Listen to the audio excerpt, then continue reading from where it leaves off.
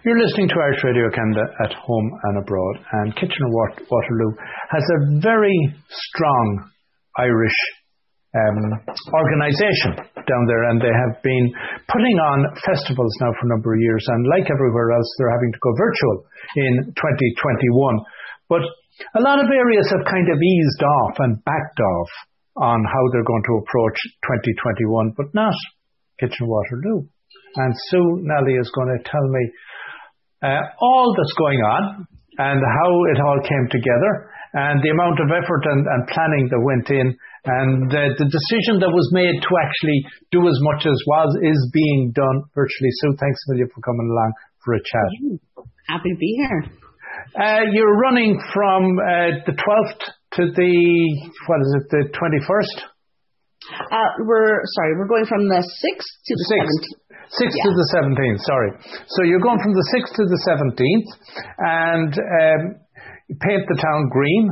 And as I know last year you would have run into issues with when COVID hit. But you've really gone at it this year and you have a full calendar. A little bit of the background. When was the decision made and how big a group had to come together to make all this happen, first of all? Yeah, well, I mean, we were pretty, shook up last year having to stop the festival halfway through. But out of that came some really interesting things. We started to put a lot of programming online because we wanted to stay engaged with community and connected because that's so important right now. And as we started doing that, we were able to do music classes online and other fun events. So we were already kind of trying it out throughout the year so that when it came to our actual festival this year, we'd had a feel for it and things were going nicely. So we figured, okay, people are still interested in engaging online. We were watching, the restrictions and the numbers, and we were crossing our fingers we could do it in person, but it obviously didn't pan out. So we had to pull the plug on that, being in-person events, and just started looking at how we could transfer what we do to online. And it won't feel the same, but I think we have set it up so that people will still feel a sense of community and connection with the culture. So we're really happy at how it's actually turning out in the end. And of course, what it's giving you is access to a larger group of people who may have had their own events in the past, but this year they have nothing going on. It's giving them something to tap into. And you got underway on the 6th of March and are running from the 6th to the 17th. So the festival is now in full swing. So on that basis, 6th you had a film, Wild Ireland, The Edge of the World. And then, so you've got film, you have got books, you have got dancing, you have music, you have instrument classes, singing classes, and a virtual ceilidh and some spirituality. Like, there's nothing left there. So, so give me a run through of the program and what somebody can expect to find. Yeah, so with the films, what's really exciting about this is that basically when you get the link, you can watch it at any time throughout the festival. So what's nice about the virtual options is that a lot of them won't compete with each other. When we do our in-person festival, you have to make a choice. I can see theater, or I can go to music or film or a special dinner. So with the virtual ones, there's a lot more mobility there in some ways. So the films people can watch all week long.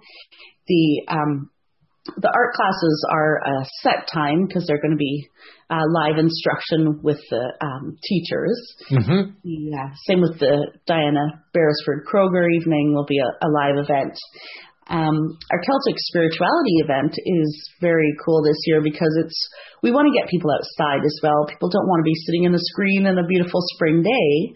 So we're providing resources so people can do a self-guided, almost a meditation or their own exploration of Celtic spirituality with some resources that we will provide to them. So a lot of this is people can kind of curate their own festival in a way. There are some, obviously, that are set in stone, Gaelic classes, and the panels and things like that, the Cayley. But a lot of them, people will be able to hop back and forth to whatever sort of hits their fancy on the day. And of course, this would have given you access to musicians and, in the case like Diana Burrs for Kroger, writers who don't have to travel to participate as well. So you actually were probably able to draw on resources you wouldn't otherwise have been able to draw on. Yeah, and that's been really wonderful. It's also been really accessible for people who are more homebound or have transportation issues, or so that's been really nice to have that, being able to provide something for people who couldn't participate normally. And like you said, having a lot of great options of talent come on board. And one of the things that I'm most excited about is our virtual St. Patrick's Day party, because for the first time, and probably the only time, we will have almost all musicians and bands that we've ever worked with playing throughout the day. So that's super exciting, because logistically to do that in person, that's a really challenging one. But online, we've managed to find a way to do that. So, as I said, talk me through. I see you have Fiona O'Brien, so you're covering comedy. Yeah, very excited about that. Fiona O'Brien, she's from Dublin, and she moved to Toronto. And John Mostyn is a Glaswegian, also moved to Toronto in the past few years. They have a wonderful podcast called Cracking Up, CRAIC, Cracking Up, where they talk about their experiences of being, from overseas and living here, and the very funny stories about sort of people's preconceived notions of both of those cultures, and they have a lot of fun with it. So that's going to be a great evening. And you're doing some painting. Yeah. Painting is one of those wonderful things you can do at home. So usually it's a social paint night, but this is something you can do in the comfort of your own home. Yeah. So again, as I said, you've been very creative in approaching some of this, that rather than seeing being virtual as a limitation, you've obviously been able to see it as an opportunity.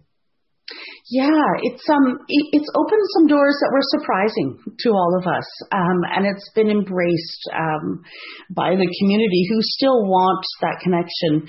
We have been doing Celtic spirituality events throughout the year, and they've been very well attended, and people have been so grateful for that opportunity to be together, even though it's virtual. It's really, I think it's brought a lot of hope and joy to people.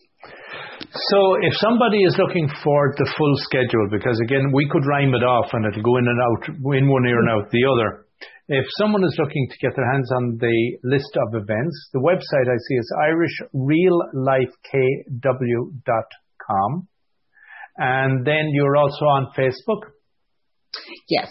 So we're on Facebook, and that's, I can find that for you. We're on Facebook. We're also, all of our videos will be on YouTube as well. Okay. And you're out there on Twitter? And we're on Twitter as well. And Instagram? Yep. Yeah. So the best thing is, if somebody does a Google search, if they Google search for Real Live Ireland or Irish Real Live Kitchener-Waterloo, you'll be drawn into all the links that are appropriate. Yeah. So the events then, when they are available to be viewed, are they going to be left on the YouTube channel indefinitely, or is there a cut-off time where some of these can be watched? Yes, so some of them will be left on the YouTube channel, like our virtual St. Patrick's Day party is going to be recorded and left there. We have Irish bedtime stories, and they'll be up. You could watch them anytime. The events with speakers or panels or the films, unfortunately, those do have a timed life to them, so those won't be available.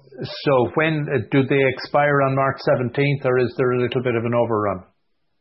Yes, those ones would expire on March 17th. the speaker one, Diana Beresford Kroger, will only be that one night. And and the movies, the films will all expire on the 17th. Right. And then aside from the classes, is there any interactivity? So like when you get into a room, you've mentioned panels. So is there room for audience participation? There is, yeah. So we will have like Q&As with the panel and with Diana Beresford Kroger. The virtual Kaylee is going to be very fun and interactive. I know it sounds like it won't work, but what's kind of fun is you will see a whole screen full of people dancing around at home, and it gives you that sense of being together. So that's going to be a riot.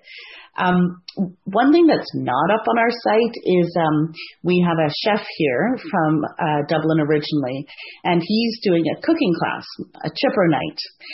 So that's actually going to be live streamed, and that will stay up on our YouTube afterwards. But there'll be a chance for people then to chat, and I'll be chatting with him as he cooks and demonstrates how to make a batter burger or curry chips and fun things like that. So that's going to be a live engaged event as well. Fantastic. So, well, it's been great chatting. And as I said, the website is irishreallifekw.com. And you can get all the details there. And any of the events that you want to attend that have a cost to them. The one question I didn't ask is there a limit to the number of people who can attend any of those events, like Diana Beresford's or the films? Are there restrictions on the number of people that can attend? You know what? There isn't. And that's one of the beautiful things about these virtual events. Excellent. Well, Sue, thanks a million for taking the time. It's been great chatting. Yeah, thank you for having me. You can get all the details of the events that are happening about the IRL Festival in Kitchener-Waterloo. We have them listed under the events in the Irish Radio Canada app.